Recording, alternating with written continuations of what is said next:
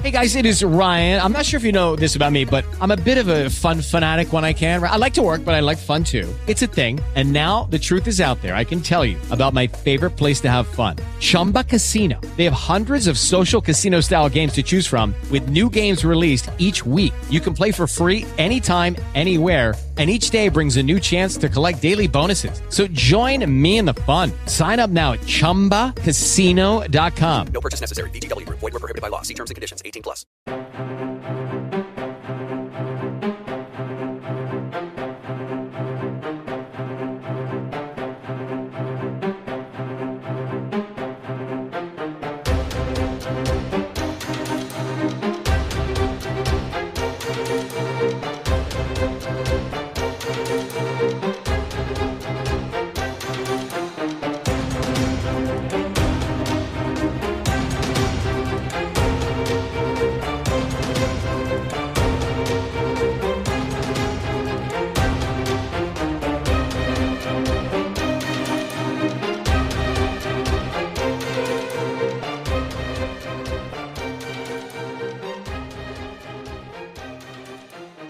Welcome to another edition of the Thought Police. Now, it's not just any edition of the Thought Police, though, is it, Matt? No. Because are you feeling more sovereign today? Yeah, I've got back power. I've you know got control back. I woke up this morning feeling in total control of my money's laws and borders. Yeah, there you go. Funny enough, isn't the world great now that we're all sovereign? Do you know what? I had a funny moment, right? And I think it might have partially been to do with how late I was out on Friday night. Yeah. Because on Friday night I ended up at Nigel Farage's party. Yeah. At a very swish place in Piccadilly called the Cavalry and Guards Club. Oh right, was this like a sort of after party? Yeah, this was the after party. It didn't start till 11. Did you have to get specially invited? Yeah. Right. I was on the guest list. Although when I got there, the security was so bad. There were a load of people queuing up. I just did what I normally do at these things. Yeah. There were some people sort of in a line on the stairs. Yeah. I thought they were queuing for the toilet. Right. I just went to the front. And there's a bloke there with a clipboard, and I just walked past him. Yeah, good. And went in. That's so fantastic. Even if I hadn't been invited, I just walked in. You know, we used to do this with our mates at the Cheltenham at the festival, which is coming up. We just used to blag our way through reading a copy of the Telegraph. Well, that's a great thing about getting into places. If you look like you're meant to be there, totally, nobody's going to stop you. I've got a mate called Paul Tickle in Formby, right, who has for about 20 years. I think I know that name. Do I know that name? I don't think you would. He's a postie in Formby, but we all grew up together. But he used to lead in the winner at the champion hurdle every year.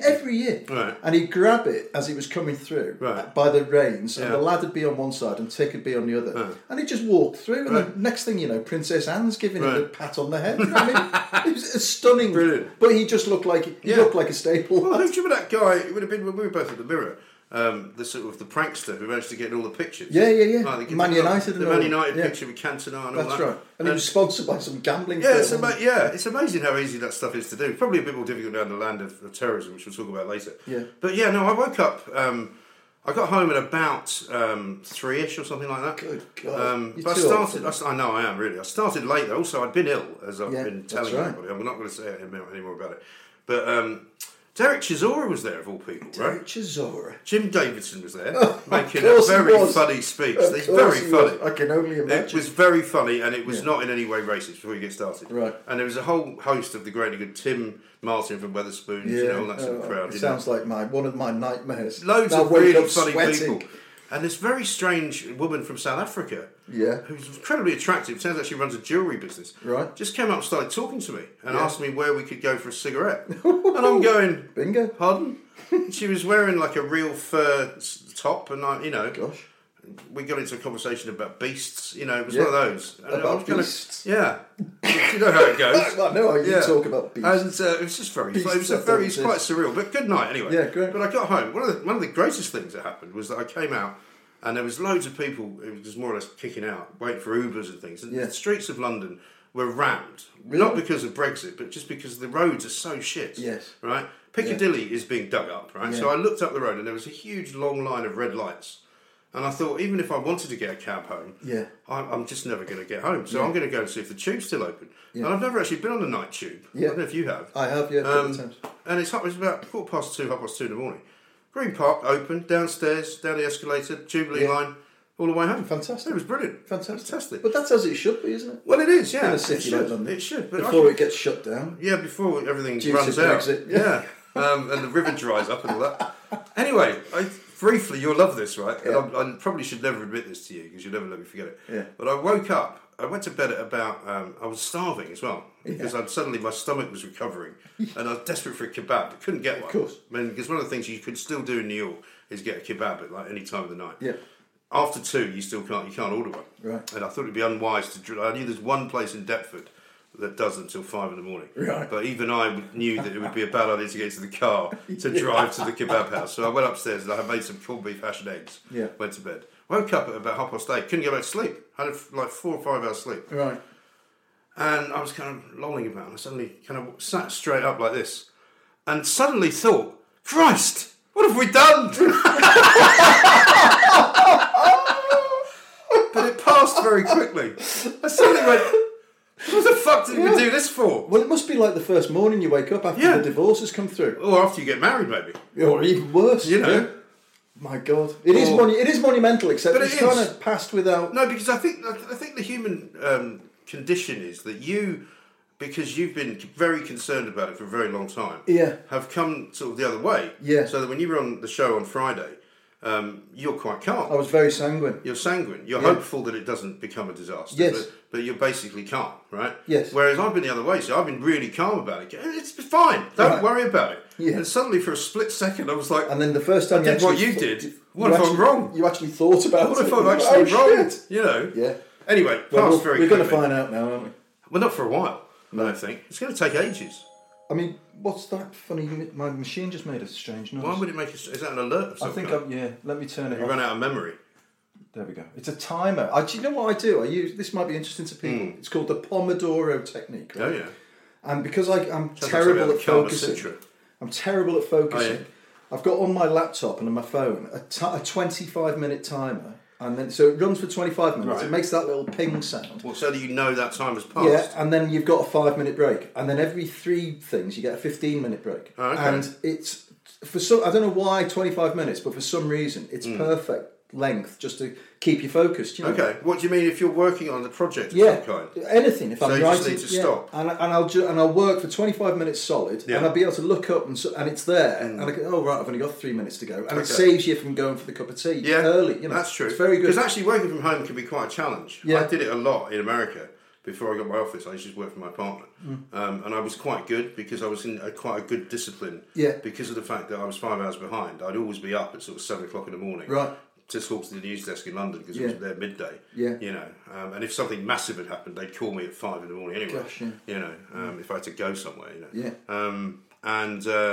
And I'd spend pretty much all of the morning. I'd go out and get the papers, come back, spend all the morning just finding stories, watching CNN, whatever Yeah, it was, you know. yeah. And it was then at about 1 o'clock I'd sort of look up, Yeah. by which time, if anything they really want is done, Yeah. and unless I've got other stuff going on, I could sort of relax and chill out. You know? Nice, yeah. Whereas much later in life, when I became a sort of freelance writer for a bit, I found it much more difficult. Yeah. Because it wasn't a daily kind of thing. You The know? regimen. You've But got I to be guess self-starting. if you're working from home, then you're mostly working on stuff for the company. Well, so I only work from home, like basically on Mondays. on a Monday, Yeah. and actually quite often on the Monday I'm in and out of the Groucho doing meetings and stuff, Right. you know, like us Metropolitan Elites do. Well, of course you do. They'll be shutting down soon, though. I saw a Definitely. great story today though, about a place called The Circle. Now, I can't tell you the guy's name, but he's a Lebanese sort of restaurant owner. Yeah. Who apparently is the son of some mega wealthy... In London. In London. Yeah. Place called... He also owns Morton's, which I've heard of, which is a club. Yeah. And he's owned various other places. This place got a Michelin star. Right. But apparently one day last week, and this guy, believe it or not, was given by his dad £315 million to start a restaurant empire. God. Now, I don't think he's lost it all, but basically the place was declared bankrupt. Oh my God. And it was either Thursday or Friday afternoon. Yeah. These 4 blokes walked into the restaurant during lunch. People were sitting there having lunch. Basically shut it down. And people are going, wait for my cheese. Garçon. And the maitre d's Well, the going, good news is- you know, sorry. And there's no bill, Do you either. mind just paying us? I know they had to pay. God. These were the administrators who'd come in, shut down the kitchen, seized everything. People were waiting for coffee. Bloody hell. You know, the dessert. No, Not you're a out. good, not a good look. Not a good look. But how do you go bankrupt? With 315 million. I mean, I know a little bit about this because my daughter's ex-boyfriend was in the restaurant business, and it is full of flakes. Yeah. You know, full of people. And I'm thinking you might have even worked for this guy because he started a restaurant just off Baker Street. Right. Which, if anybody doesn't know London that well, it's sort of quite central, Yeah. quite wealthy area. Yeah. Just around the back, between sort of Regent's Park and Oxford Street. That's right. But it was on a very quiet road. Yeah. It was sort of between Baker Street and Marylebone High Street. And so there was no walking No past footfall. traffic. Nah. And it was really sort of ritzy and expensive and done out with all of this really nice decor. Probably cost a couple of £1 million to open up. Yeah, and then nothing. And I went there for I think it was Father's Day, and my daughter said, "Why don't you come? You know, he's going to dinner's on him, kind of thing, from bloody money you loaned him."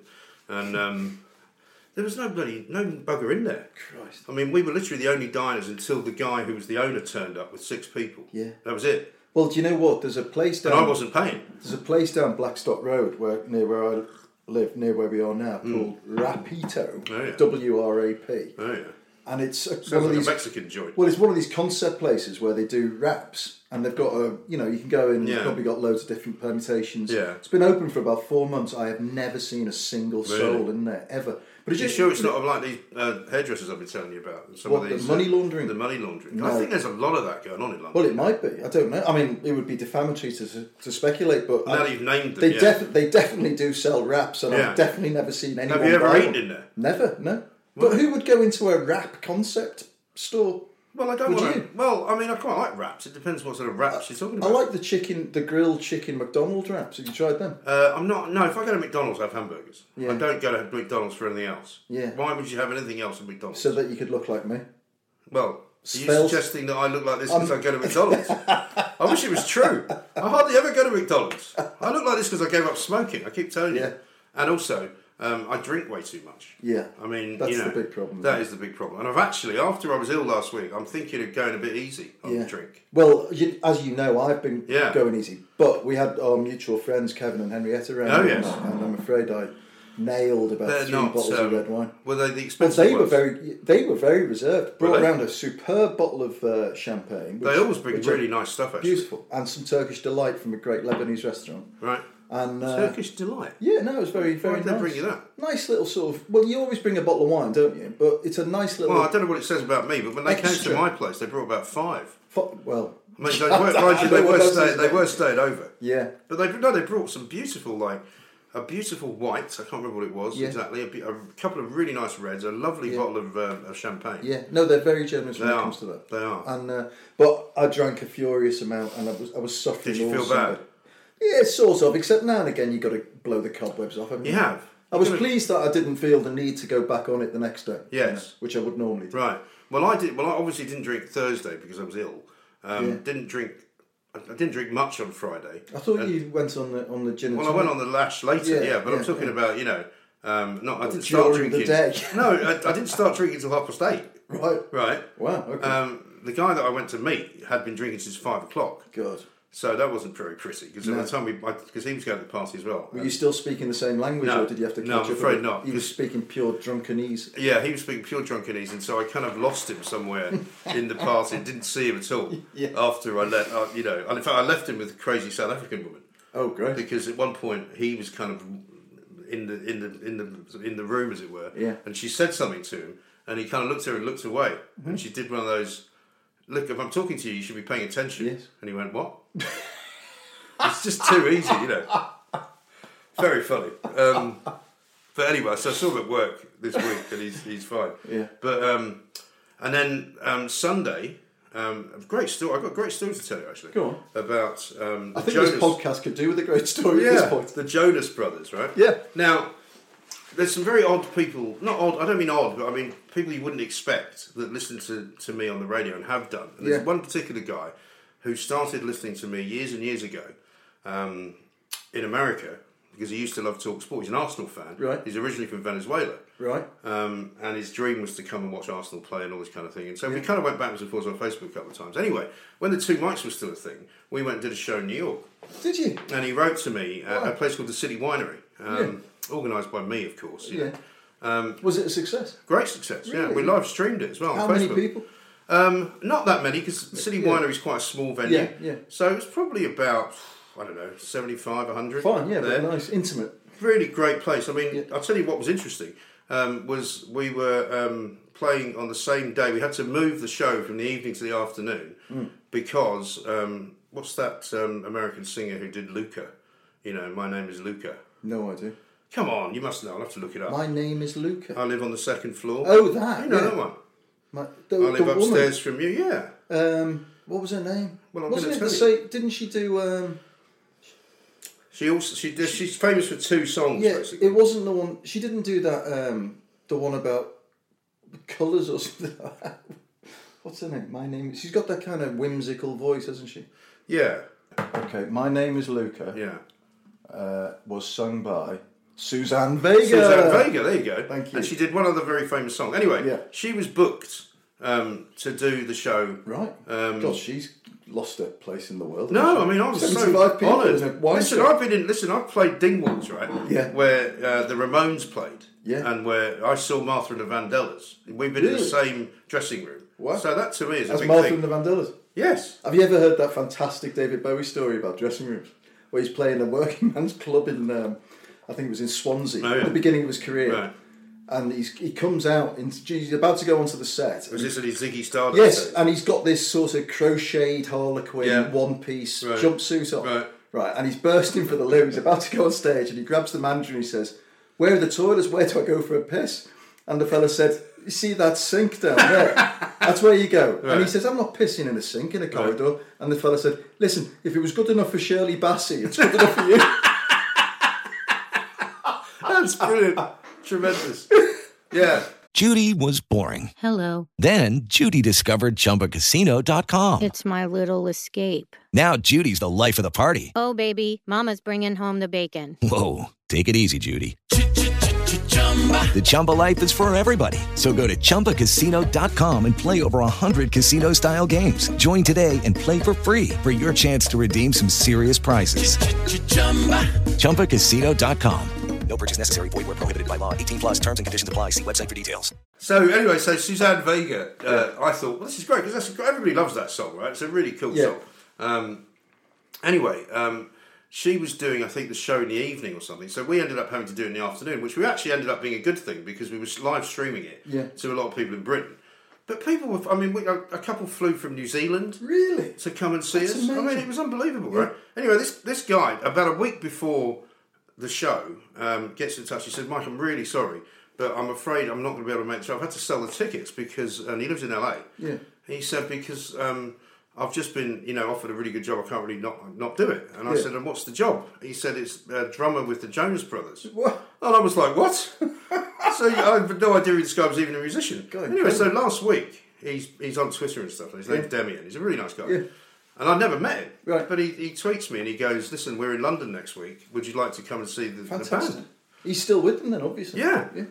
He started like 2 years ago, and they've just done this new tour, and he's just been in Dublin and Birmingham, and he's doing the O2. Amazing. And I said, "Well, I'd love to," but I didn't realise it was actually this Sunday because it's quite a busy weekend. Yeah. And he was nice enough to get 2 tickets, so I said to my oldest, Oliver, 15-year-old, I said, "Do you fancy going?" Yeah. So in the end, I drove all the way down to Sussex on Saturday morning after the all-night drinking session, came all the way back up on Sunday, and we went to the O2, and they were fantastic. Were they? Yeah. And he was so sweet. He came out, because I said, I wasn't expecting him to give us backstage passes, because what these American bands are like. Yeah. I mean, when I told you that story going to the U2 recording studio, I mean, the management, they're just kind of looking at you like, who's this guy? Yeah. So I can imagine they'd be even worse. Yeah.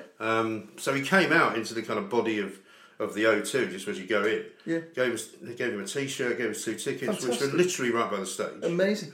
What a nice guy. Really nice. But then, and you'd never met him before. Never met him. Just a fan. Yeah, and then it was he explained to my son why he listened to me and how important it was that you have to listen to other people. He said, "I don't agree with everything your dad says." Yeah. But I've always loved the way he talks to people. Yeah. And then we talked about Arsenal, and he was getting some of the lionesses down because he's never been to the Emirates. And funny enough, I told him about you. Yeah. Because I said a friend of mine lives right next to the old Arsenal. I said, "You've got to come and see it." Yeah. So I've taken pictures of it today. Fantastic. Which I'm going to send him. Well, and the new Arsenal's just... Well, he's going to go to the new one. He's going to the new one with the Arsenal girls. Brilliant. Because he's invited all of them down to the Jonas Brothers tonight. Because I think they're playing Wembley Arena. Are they?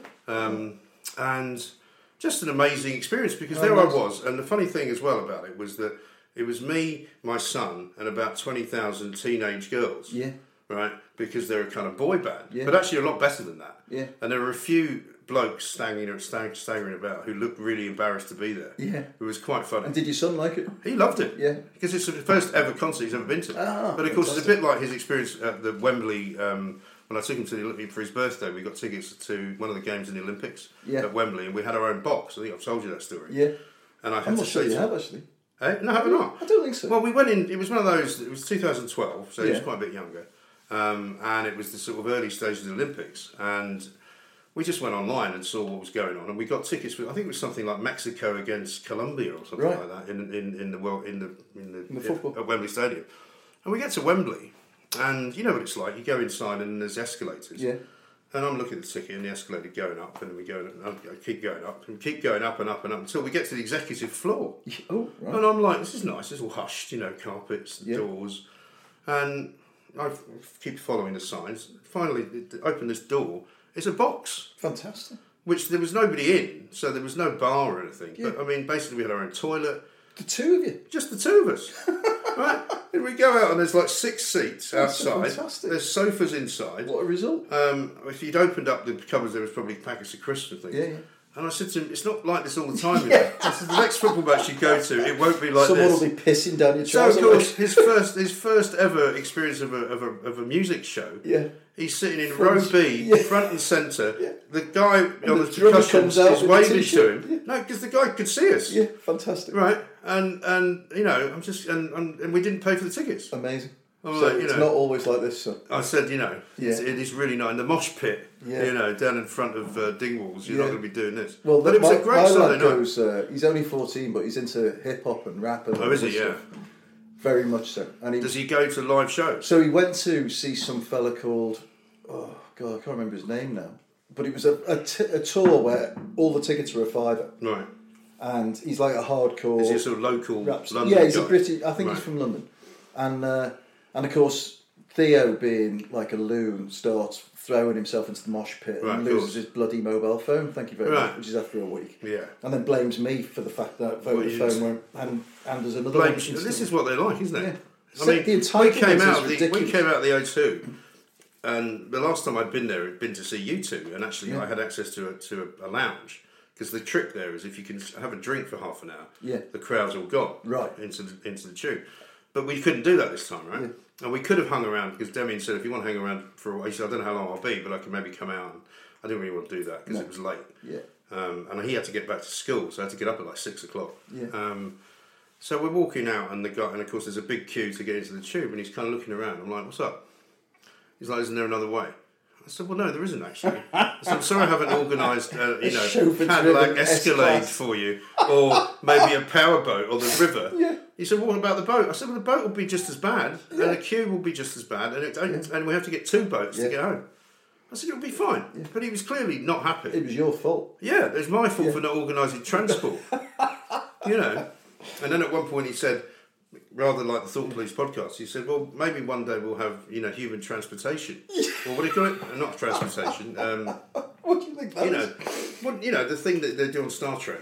Teleportation. Teleportation. Yes, yeah. I'm sure. I said, but you know what would happen if it was organised by British people? There'd still be a transportation station. You'd have a teleportation queue that you'd have to wait in line for. So you'd be better off just getting the tube. Definitely.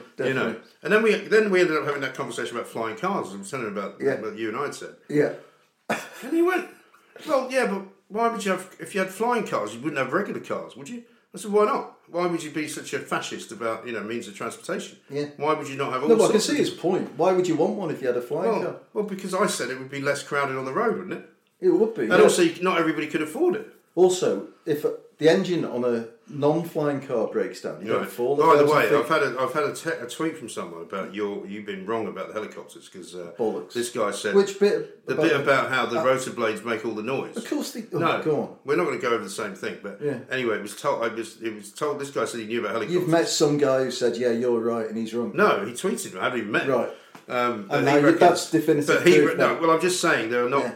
Everybody doesn't agree with you. What? Well, I'm sure they don't. But that's because they're fucking Anyway, idiots. I'll tell you what, let's go back to something serious that we need to talk about. We need to talk about the way that the Westminster sort of Friday night business was covered by the media. Because actually I do think it's pretty indicative of what's wrong and what will continue to be wrong with what's going on. And even as we speak, there's a big row going on in Downing Street because apparently Boris Johnson's chief of communications called a press conference, or a briefing as they call it, tried to select a few journalists to give it to, and they've all walked out. Right. So we've reached a sort of impasse. I suppose. I'm not going to say White House-esque, but for a long time now, Dominic Cummings has been controlling the message, hasn't he? Yeah. Because he refuses to talk to the press. Yeah, but the press is culpable in all of this because we play a game people may not know. It's called the lobby, and traditionally to get into the number 10 briefings, you needed to be a member of the lobby, and there are so many lobby seats, and you have to pay. Right. But it's a very kind of cliquey. It's a very closed shop, isn't it? Yeah, and all the papers got their desks, and the Sunday papers have a separate briefing system on a Friday. Yeah. And they get to hold a story till the next day. So it's all kind of they're all in a bit of a club, Yeah. And I think it doesn't encourage people to rock the boat much. No, and also I imagine it's a lot bigger now than it used to be. Yeah. Like now, for example, presumably you've got people like the Huffington Post wanting access. Well, you access. had that Guido Fawkes character, Paul Staines. Yeah. Was I think where it started was he was live tweeting the press briefing, which is against the gentleman's agreement. The gentleman's agreement, because you don't quote people. No, because what the gentleman's agreement says is you get the news, then you all, as the lobby, get a chance to go off and write it up before breaking it, so no one has the exclusive. And if it's given to you as sources close to so if it's an exclusive, that's different. I think get that up and running as soon as you can. But it's like football managers, all the sports reporters have a rota where they'll phone Jurgen Klopp on a Sunday, so he doesn't have to speak to 14 different reporters. Right. But it does a lot. Remember, Alex Ferguson was good at this, wasn't he? Yeah. I mean, he used to kick people out of his press conferences. He banned the BBC. He banned the BBC for a very, I think, small-minded reason. I think he was a small-minded man when you look back. I don't know if he was. I mean, you would say that because you're a Liverpool fan. Yeah, but you'd be accused of that. But I think to ban an entire organisation on the basis that they did a documentary that your son might be a bit dodgy, which he almost certainly is, or was at that time, and you go, what are you being so petty about? Yeah. But also, well, I mean, there were, the way he conducted himself in changing rooms and kicked a boot in Beckham's face and sacked Jaap Stam for writing a biography that he didn't approve of and all of this. Well, that shows you how far we've come though, doesn't it? It does. I think I preferred it that way than the way it is now. What? Than Jurgen Klopp? Yeah, they all want to win. No, I'm not saying I prefer Alex Ferguson to Jurgen Klopp. I prefer that footballers were kept in their place by the manager. That's because rather than the fact that they now get their agents to maybe sort of make a move kind of thing. You've got Stockholm syndrome because you've been through a similar environment in newspapers where we've all been bullied within an inch of our lives. No, I was never bullied. We've been shouted at and yelled at. Yeah, but I was never bullied. Dismissal. That mate, is bullying. Never mind threatened with dismissal. I was dismissed. Yes, but these days that would be seen as an outrageous assault on your rights. Yeah, I know. Well, I've also been on the other end of that, giving it to people. Yeah, shouting. Me too. But I'm a bit ashamed about. But I don't think I ever bullied anyone. I think I've said things to people in the past when I was young. Really? See, I've never seen you like that. Well, I remember saying to a guy once, a sub-editor, and he would have been about my dad's age at the time, and I would have been about 25, hot shot, big... You can be a bit of a prick at that age. Oh my God, can you? Half. Yeah. And I remember saying to this guy, I said, would you do this? And he said, well, I don't think it's the right thing to do. I said, just do it. He said, no, well, I'd like to talk about it. I said, you know what, just do it. Yeah. You know what you can do, don't you? And he just looked at me and said, what, you're going to sack me, are you? And I was sort of like, I can't do that, can I? So we just walked away. But I do remember being an arsehole I had on a similar multiple occasions. Like that at the Express, because when I took over the Express backbench, which is the production area, for those of you who don't know, I was very much thought of as an outsider because I'd come from the reporting side, right? And so immediately all the subs thought, hello, this guy doesn't know how to write a headline or indeed draw a page or any of that. And there was one guy who got moved for some reason or other, and he came in and he said, I'm not sitting there. I said, what do you mean you're not sitting there? He said, I sit over there. I said, well, you don't fucking sit there anymore. Now you sit over there. It was always about something stupid, right? Yeah. He said, well, maybe I'll just leave. I said, well, maybe you will. Yeah. And maybe nobody will fucking care if you come back or not. I would sit down there if I were you. And he did. He fucking sat down. Yeah.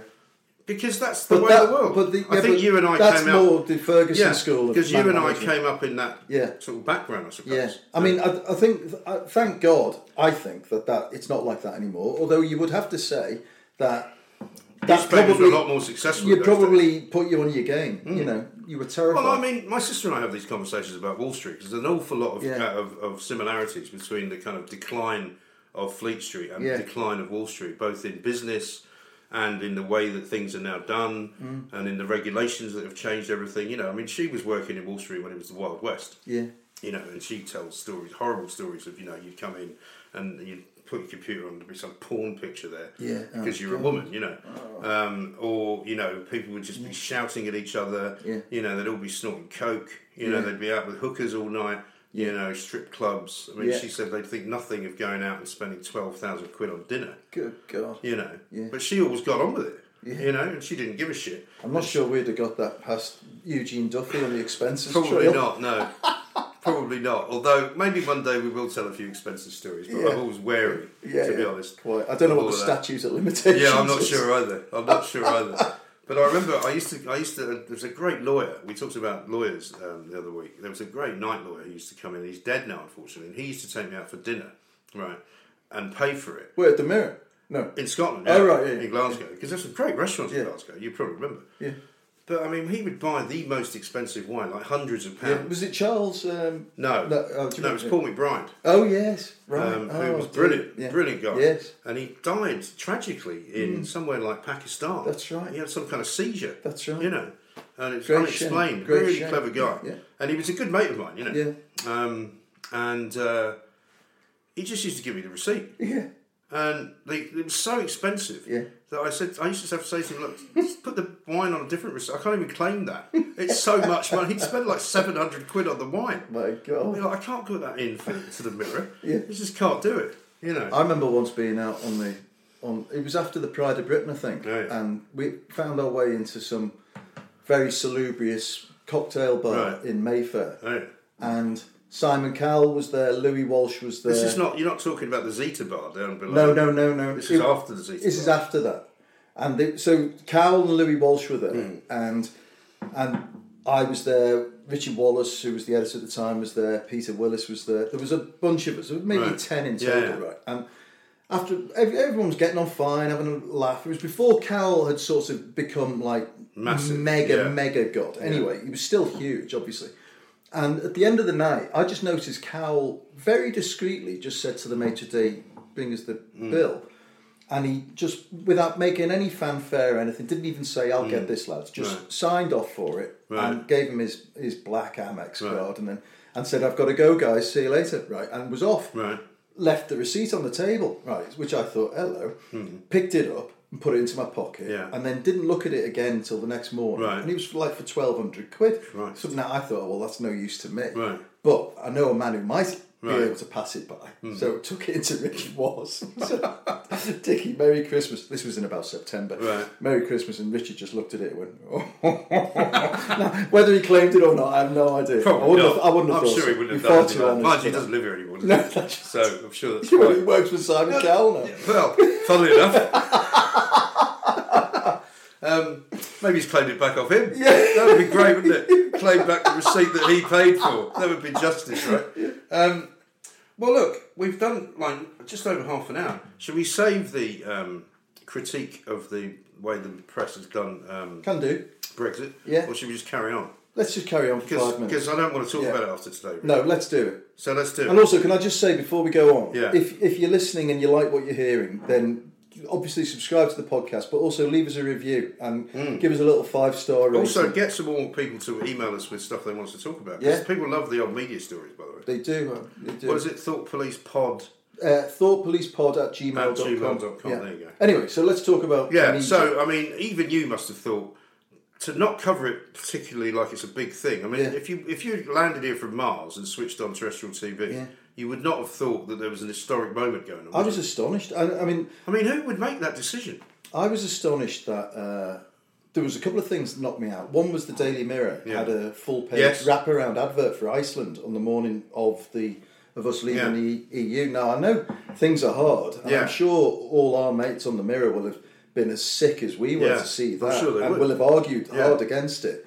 But, what kind of boss at the Mirror, chief exec, would say, sod it, we need the 20 grand or whatever it was, Well, I guess the guy they've got now. God. I mean, unfortunately, that's why you can't have commercial people running newspapers. I know they have to be in charge of the money. Yeah. But they can't make those kind of decisions. Not because on a day they like will that. always make that decision. Yeah. Because nothing to them is as important as the mighty As dollar. the moolah, But also the television coverage for nobody to carry Boris's speech live was incredible. Was quite remarkable. Yeah.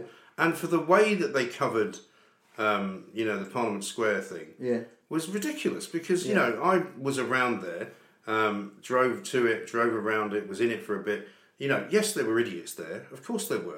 In the same way that there were idiots at the vigils that were going on. I mean, people weeping openly in the street, right? And somebody told me the one around the corner in Smith Square at one point was funny because it was raining and they couldn't light the candles. In the same way as the other Wallies couldn't set fire to the Euro flag because it's not flammable. No, it's like because of EU regulations make it impossible to set fire to. And you go, of course they're idiots, but that's not the story. Yeah. The story really isn't that. It was a great misfire, wasn't it? I think, there's a lot of people said to me, and these are all very straightforward, many of them not even leavers, saying, how could you ever go into a crowd at Notting Hill Carnival and say, there's a lot of black people here, aren't there? Yeah. You couldn't do it. Yeah. But they can do it to white people. Yeah. No, it was bizarre. And really also, weird. I just think it's going to take us about sort of 3 or 4 months to get our heads straight on the media agenda. I think so, because the whole kind of, I would say, tenet of the story over the weekend was, we've turned into this horrible, racist, ghastly, horrible country. And the whole thing about thick people that was the trend on Twitter. And I don't believe, I don't know about you, but my journalistic instinct tells me that, have you seen that supposed notice that went up in a block of flats? I did. In Norfolk, I think. Yeah, that's right. And you know that area better than me. Well, yeah. I don't believe that's a genuine thing. Well, I think it is, because it was carried by our very upright and I'm not saying that you didn't carry it, EDP. but I'm saying... I think it is a proper story. I don't think it is. I think it's either a setup, right, or it's actually one crazy person. But my experience of people who are that stupid and ignorant is they can't write. And there's no spelling mistakes. Right. And there's no grammatical errors. Yeah. So to me, that's a clue. Yeah. Well, if it's real, all it tells us is that, yes, there are utter dickheads out there. Which we already knew. On either side. Yeah. And the great challenge now is trying to bring a bit of common sense. I mean, my worry, obviously I'm not going to say you shouldn't carry stories like that, but all I would say is that to make more of them than they're worth. But what do you do, though? It's like the Terry Christian thing we had on your radio show, it was kind of... Which was great, by the way. I loved that was great. Well, I saw a few people on Twitter saying it was like an extra Thought Police podcast. A lot of people think we should do a radio show. I'd love to, mate. We should talk to the bosses. I'd love to. Who's your agent? You haven't got one, have you? Well, do you know, I might have one soon. Ooh. I can't say too much. Oh, very good. Right. One of the benefits of my little trip to the Ivy Club was that I ran into someone. Oh, did you? Right. Well, you can tell me as soon as we click the off button on this. I'll get to know it all. Okay. All right. We'll see you on Thursday. See you on Thursday. With Thought Police.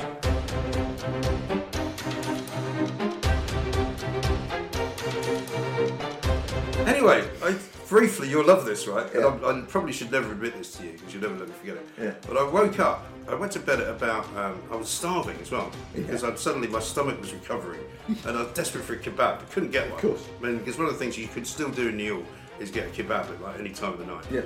After 2, you still can't. You can't order one. Right. And I thought it'd be unwise to. I knew there's one place in Deptford that does until 5 in the morning. Right. But even I knew that it would be a bad idea to get into the car to drive to the kebab house. So I went upstairs and I made some corned beef, hash and eggs. Yeah. Went to bed. Woke up at about 8:30. Couldn't go back to sleep. I had like 4 or 5 hours sleep. Right. And I was kind of lolling about. I suddenly kind of sat straight up like this, and suddenly thought, Christ, what have we done? But it passed very quickly. I suddenly went, what the fuck did we do this for? Well, it must be like the first morning you wake up after the divorce has come through. Or after you get married, maybe. Or even worse. You know.